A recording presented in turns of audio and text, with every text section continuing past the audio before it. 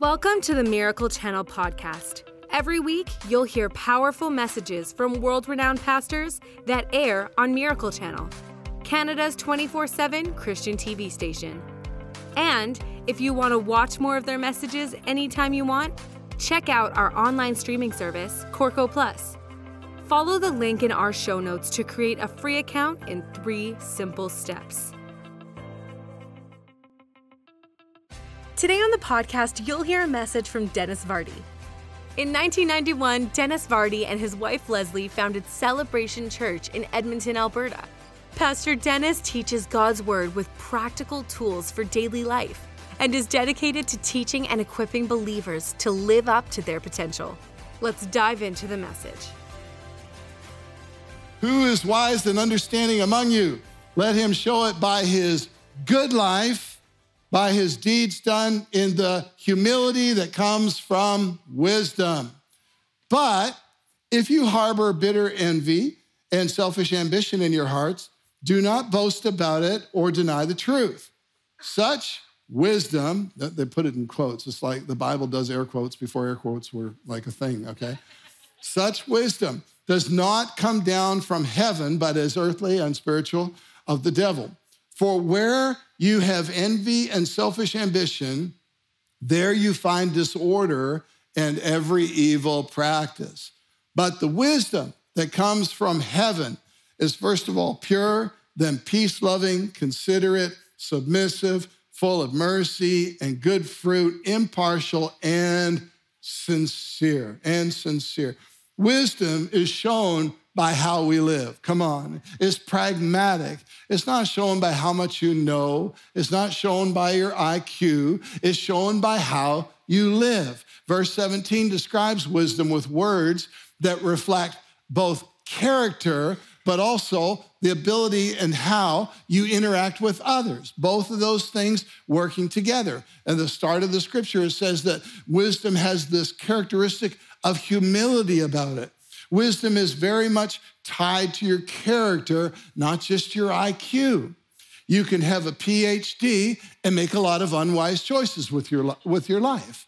I mean, you can go to the best of universities in this country or anywhere in the world, and you can still be unwise about how you manage your life. How many know there are smart people that have ruined their marriage by making dumb choices? There are smart people who, have picked up habits, even addictions, that were harmful to their health, and they knew it before they did it, but they still did it.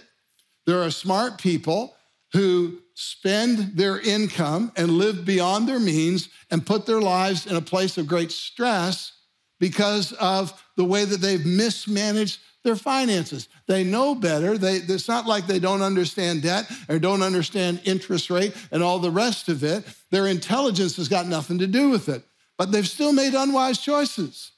There are smart people still struggling with things like self-control and making poor choices with their life that don't reflect wisdom.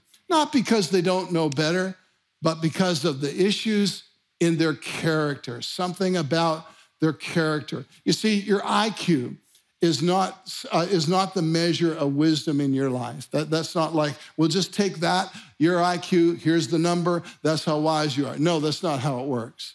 Wisdom is a product of character, and today, actually, EQ is valued as much, if not more, than IQ. So what is EQ? It's that little thing on your radio. No, that's not what EQ. Couldn't pass that one up. Wisdom is a product of character, and today EQ is valued. EQ is your emotional quotient, or literally emotional intelligence. Having emotional intelligence, it impacts your ability to govern your own emotions, to govern your own mood, but also to be sensitive to where others are at emotionally and then respond accordingly to the given situation. It's what makes somebody great at being able to connect, to motivate, and even to lead others by having a strong EQ. Now, IQ tells us what you know about life or maybe a particular field of work or study or skill, but it doesn't guarantee that you're going to be wise with your life or wise with people for that matter.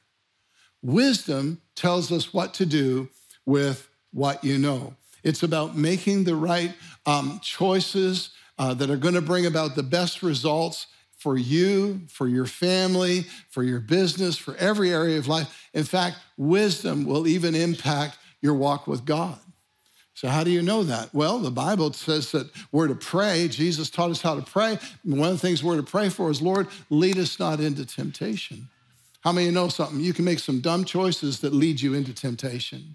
Come on. And then it caused you to make another dumb choice. Now you find yourself in sin. Now you're dealing with all of that. That doesn't exactly help you flourish in Jesus. So better to be smart about walking with God and be wise about those things. When people blow it in their life, here's what they don't say. Oh, I didn't know any better. They usually say, why did I do such a stupid thing? In other words, what they're saying is, I know better than this, but I still was unwise about my choices. And that's what they're referring to. It's not a question related to their intelligence. It's a question related to their character. They wonder, why didn't I have more patience? Why didn't I exercise self-control in that situation? Why did I let myself just go with my anger? Why did I say such a stupid thing? It's all of these things. And it's because of something in their character. That's the issue that is sabotaging wisdom in their life, where they were impatient, where they were angry, they were offended, whatever the case may be. Listen, two of the most important factors that even drive the financial markets and spending are out of our emotion and out of our character, called fear and greed. That's it. As a matter of fact, even when economists talk about the market, where's the market going? You know what they talk about? Confidence. How much confidence is there in all of this? These kinds of almost intangible sort of factors. But fear and greed, emotion and character can drive a lot of financial choices. Proverbs 3:13 says this, the man who knows right from wrong and has good judgment and common sense is happier than the man who is immensely rich. For such wisdom is far more valuable than precious jewels. Nothing else compares with it. Wisdom functions in the context of right motivations. That's why the scriptures start talking very quickly about your motives, what's going on in your motivation, because they understand that this can affect you. And here's the deal. It doesn't matter if you've been a Christian for 4 minutes or 40 years. You can still have your motives tainted. You can still have your motives be a little bit off, affected by things that have gone on in life or whatever the case may be. So it's not like, oh, I've been a Christian for decades, I probably don't have this problem. No, I would submit to you that this is something that we need to have an awareness about in our life so that we can deal with it throughout our life. And so they talk about bitter envy. Bitter envy. I wish I had what I don't have right now. I wish I have what I see others having. I wish I was being treated the way I see others being treated. It breeds this discontentment and a sense of coveting in our life. Envy is what brings about a discontentment, a wanting what you don't have, whereas contentment is really just wanting what you already got. And the thing about it is, it's not like you have to sort of compare yourself to somebody you know. We have a culture that just wants to foster envy. We have a culture that just wants to foster discontentment. It's called advertising. Come on. The whole, they don't post an advertisement about a vehicle or whatever it may be and then say, you probably have one that's just fine, but if you're thinking about changing, you might want to buy this one. That's not what they do they? They just want to show their product in such a way that you're just convinced that if you own that product, you'd be closer to Jesus. I mean, it's just trying to grab a sense of discontentment and create a sense of discontentment that would make you think that this product will be the answer to how you're feeling right now, or just a sense of even greed, if you will, and jealousy, like, oh, I wish I could just, it'd be so good. But envy can actually sabotage wisdom. When we compare ourselves to others and think, oh, I just wish I could have this, or compare ourselves to the commercial, whatever it may be, being discontent is not a good enough reason to make changes in your life. I want to say that one again because it's so important. Being discontent is not a good enough reason to make changes in your life. Discontentment does not always confirm the need for change around you, but might actually be pointing to what needs to change inside of you. I'm discontent, but then again, I tend to be ungrateful. I'm discontent, but I tend to be entitled, so I just sort of think everything should be my way. I'm discontent because I believe, the lie that having more or bigger or newer would be the solution to my happiness. I'm discontent because I'm just living with the exact same formula of life as everybody else is in the world, where I think it's about material things, it's about money, it's about success, it's about status, it's about, hey, if I marry the right person, my discontentment will go away. And all the married people said, you didn't know what to say because you knew that was wrong, didn't you? It's like, you missed it. It's like, man, no wonder you have a high divorce rate if you got people who are discontent in life and think, if I can just get married, it's going to be happy for me. And then they find out that that's not true, because when you get married, you have to work on it. Now you can say, there you go. That was a sincere one. Okay. Contentment, though, for Christ followers centers around a couple of things. First of all, our relationship with Jesus. Listen, when Jesus came into my world got content. I felt like, that's it. I've arrived. I don't have to do anything. I don't have to impress anybody. I don't have to own anything. I don't have to accomplish anything in order to have that sense of fulfillment in life. I've got Christ in my life. I'm done. I am complete in Jesus. I am satisfied with him. Now, it's not saying I don't have vision and ambition, all that stuff. What I'm trying to say is that root of discontentment, and here's how you know if you got worldly discontentment, is every time you answer it with the thing you think that will make you content, it only leaves you realizing that there's something else that's still missing, right? Because it's not an issue that is material. It's not an issue that's relationship. It's not an issue that's success. It's not an issue of how people see you or anything like that. It's actually a spiritual issue called your separation from God that causes you to be so discontent all the time. But if you get hooked up with Jesus, you can solve all of that. And so when we center our lives around Christ, when our joy is Jesus, discontentment is left behind. Second thing about it that we focus on as believers is walking in God's purposes for my life. If you want to live a life that's fulfilled, seek first Jesus. Second of all, walk in the purposes that God's leading you in. Because you know what? It's not about, well, I'm going to get Jesus in my life and he can bless my business ambitions. It's like, no. We don't add Jesus to your agenda. He replaces your agenda. He becomes the focus. He becomes the center of it all. Well, what if God doesn't bless my business? Well, who said he was supposed to? Where in the Bible does it say Jesus died on the cross to bless your business?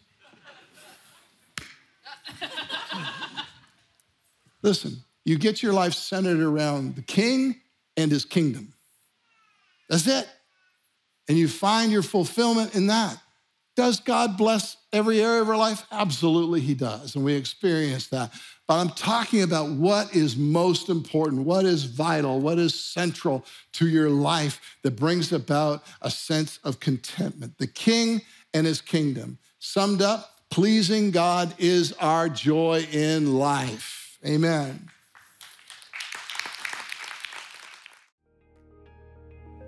Are you enjoying today's podcast? This podcast and all of Miracle Channel's outreaches are made possible by our donors. Every day we receive incredible stories of lives being transformed by the truth of God's Word. And none of it would be possible without the generosity of people like you. If you'd like to partner with us, please consider making a donation today.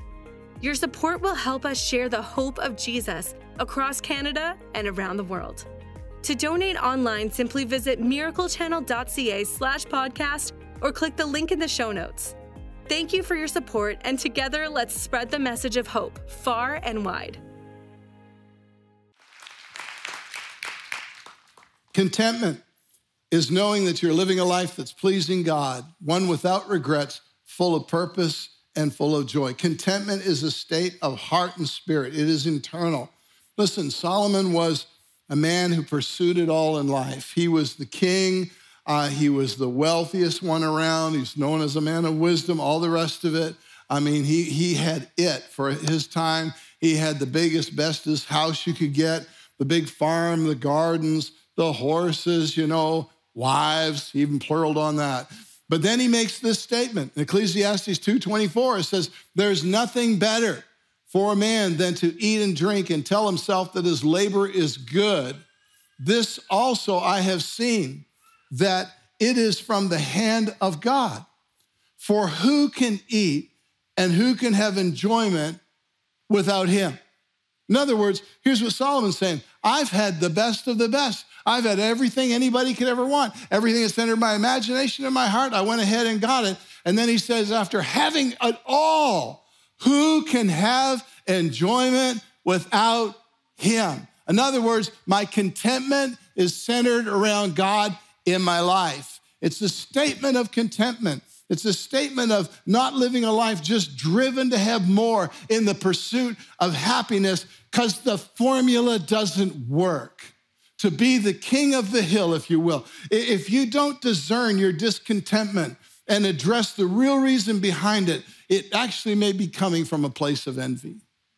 And to make decisions out of wisdom, you have to make them from a place of contentment, not a place of envy. To make decisions out of wisdom, you have to make them from a place of contentment. We lose good judgment when our motives are wrong. That's why the description of God's wisdom says that it's pure, it's impartial, it's sincere. Those are words that are motivation words. They're addressing what is your motive behind what you think you need to do. I heard I can't remember the country it was from, some kind of a proverb that said something about you should never sail out so far that you can't swim back, or something like this. I thought it was a good cost-counting idea. Anyway, if your tendency is to be negative and small-minded, you'll just make safe choices all the time, not necessarily wise choices. So the point is, for us to exercise godly wisdom, we need to be aware of our biases, aware of our tendencies, so that we're not partial. Then it says it's sincere. It's without hypocrisy. One of the ways that I believe in being sincere and without hypocrisy is this. I'm not going to tell somebody to do something that I don't already do in my own life.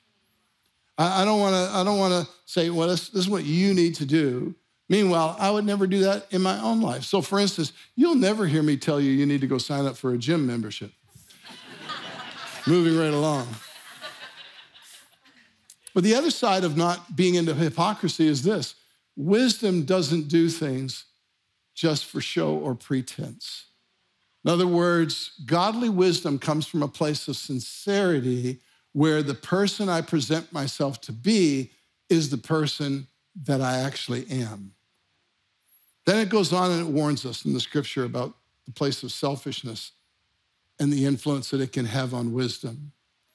Selfishness is about a concentration that limits itself only on your advantage, your pleasure, your well-being. You are not concerned, or you are concerned, I should say, exclusively and excessively for self, not taking others into consideration. But godly wisdom is considerate. It's considerate. Since wisdom is considerate, it takes into account the rights and the feelings of others. with its decision. Wisdom doesn't operate on an island where it's like, well, I'm just going to think about me and just figure out what's best for me. Why? Because your life isn't an island. Your life is not an island. Your life has influence to the relationships and the community around you. And of course, getting married and having a family, you begin to realize just how much your life is no longer an island. But selfishness can cause you to overlook others.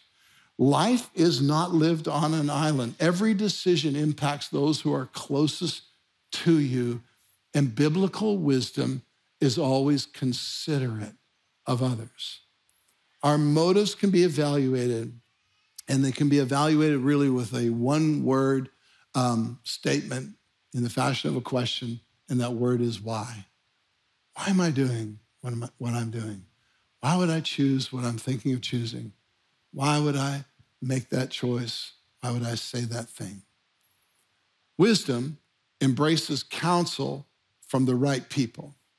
Wisdom embraces counsel from the right people. Proverbs 13:20 says, he who walks with the wise grows wise, but a companion of fools suffers harm. Who you listen to, who you gain advice from will determine how you think.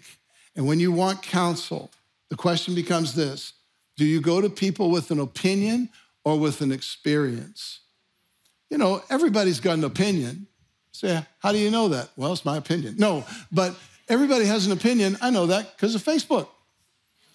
You can't post anything without everybody's opinion on it.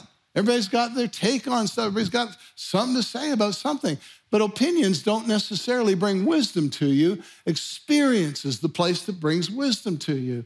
And so when we think about who we're going to talk to, who we're going to gain counsel from, because that's biblical to do that, we want to think, who's got the experience that can actually help me in my decision? Wisdom loves counsel. Wisdom loves another viewpoint. Proverbs 9:8 says, do not reprove a scoffer or he'll hate you. Then it says this, reprove a wise man and he will love you. That word reprove literally means correct. So here's my question. How receptive are you to advice, particularly of a corrective nature? Do you get defensive? Do you feel ashamed or embarrassed by it? Wise people don't. They know the value of having their mind changed. In fact, they would rather have their mind changed than just argue their own position because they're thankful that they can learn, they can grow, they can change. But if you feel personally put down or attacked when you're corrected, that insecurity is causing you to resist wisdom in your life. And if you want to grow in wisdom, then learn to graciously accept the input of correction from others rather than seeing as it being something that's kind of like putting you down. It's God actually building you up. That corrective word is actually helping you to be able to go, man, I don't have to make this mistake and then go through the pain of it. Why? Because I've been corrected. It's going to help me out. Then it says it's submissive. I love counsel because I'd far sooner learn from somebody else's mistakes than from my own. Come on. You know, before building this building, Leslie and I toured a number of other churches that were like 10 years old, say at the oldest, just to see what they built, how they built it, and then to ask the question, what do you like about the building? What would you change if you could? Because we didn't want to just go hire an architect and say, hey, could you just build the building and make the same mistakes you made in the last one you did? So we went around to get some wisdom, to submit to some wisdom. Every major decision over the past 31 years of this church's existence, major decisions are always made in the context of wise counsel. And that includes even the decision for Leslie and I and our family to move here and start the church in the first place. We didn't do one of these, well, we're just going to pray and obey. Well, if you don't get counsel, you're actually not operating in a scriptural context. And so, yeah, we prayed, yeah, we sensed the Holy Spirit's leading, but we also sought out wise counsel as part of the process. Proverbs 12:15 says, the way of a fool seems right to him. In other words, just me and Jesus. But a wise man listens to advice. Proverbs 15:22, without consultation, plans are what? Frustrated. But with many counselors, they succeed. The fool in Proverbs 12 has an issue called independence. That's why they can't hear the input of another. You know, when the Bible uses the word submissive, it says God's wisdom is submissive. It's not meaning be a doormat where it's like, well, this is what I feel God wants me to do. What do you think? Don't do it. Okay. That's not the context. The context of it is be reasonable. Be reasonable. In other words, the ability to talk through your ideas with somebody and reason together on them to figure out what is the wise thing to do. That's what it's saying was being submissive. Okay, I got to move on to number 3 before your turkey gets burnt in the oven or something. Here we go. Wisdom requires the right knowledge for the situation. Wisdom requires the right knowledge. Proverbs tells us this: store up knowledge. Store up knowledge. Proverbs 10:14, wise man stores up knowledge. So wisdom comes as we seek out counsel. That counsel and that research are all about this: storing up knowledge, just gaining more information, gaining more knowledge. Wisdom, though, is this. Wisdom is discerning what part of that knowledge applies to your situation. So in other words, I can't just go to somebody and say, well, here's my situation. What did you do? You did this? Okay, great. I'll just go do the same thing. No. That's not what it's about. I just got knowledge. Wisdom, though, says what part of that knowledge actually applies to my circumstance. Now, James chapter 1 starts off by saying, if you lack wisdom, you're to pray and ask God, and he will give it to you. And, you know, sometimes people look at that verse and take it at face value, which, by the way, God's word is meant to be taken as a collective. The Bible says this: the sum of God's word is truth. In other words, we can't just look at one scripture and then go build a doctrine around it. We got to look at everything the scriptures say, and then we build our wisdom around what God's word says, okay? I'm trying to move fast here. Sorry. I'll slow down because this point's really important. So people look at this and they go, okay, I'm just going to pray. Okay, this is what I feel to do. Have you ever had somebody come to you and say, man, I've been praying about what to do, and this is what I feel like the Lord showed me to do. And you just feel like saying, who did you pray to? Because it's like, that's a dumb idea. I don't think Jesus was home when you prayed that prayer. I think you talked to somebody else.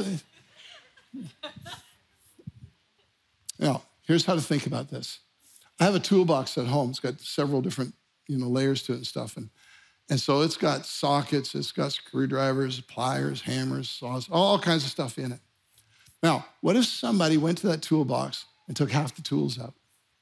And then I was on a project, and now I'm trying to do this project, and I'm reaching for a 1/2-inch wrench, but all I've got is a 1/4 or a 7/8, so it's not going to work. I'm reaching for a flat screwdriver, but the only thing that's there is one with those little square heads to it. I'm reaching for a saw, but all I've got is a sander. I'm going to be frustrated. I'm not going to have the right answer for the situation. But this is what it looks like when people try to use this verse in James as their step of wisdom in life, and they don't have the knowledge needed for the Holy Spirit to show them the wisdom to their situation. Knowledge is about filling the toolbox. Wisdom is about which tool to use. Thanks for joining us today. Make sure you subscribe to this podcast to hear more messages from encouraging speakers that air on Miracle Channel and Corco. Rate this podcast and write a review if you haven't already. And share this message so others can be encouraged by this teaching too. We hope you were inspired by today's message. God bless.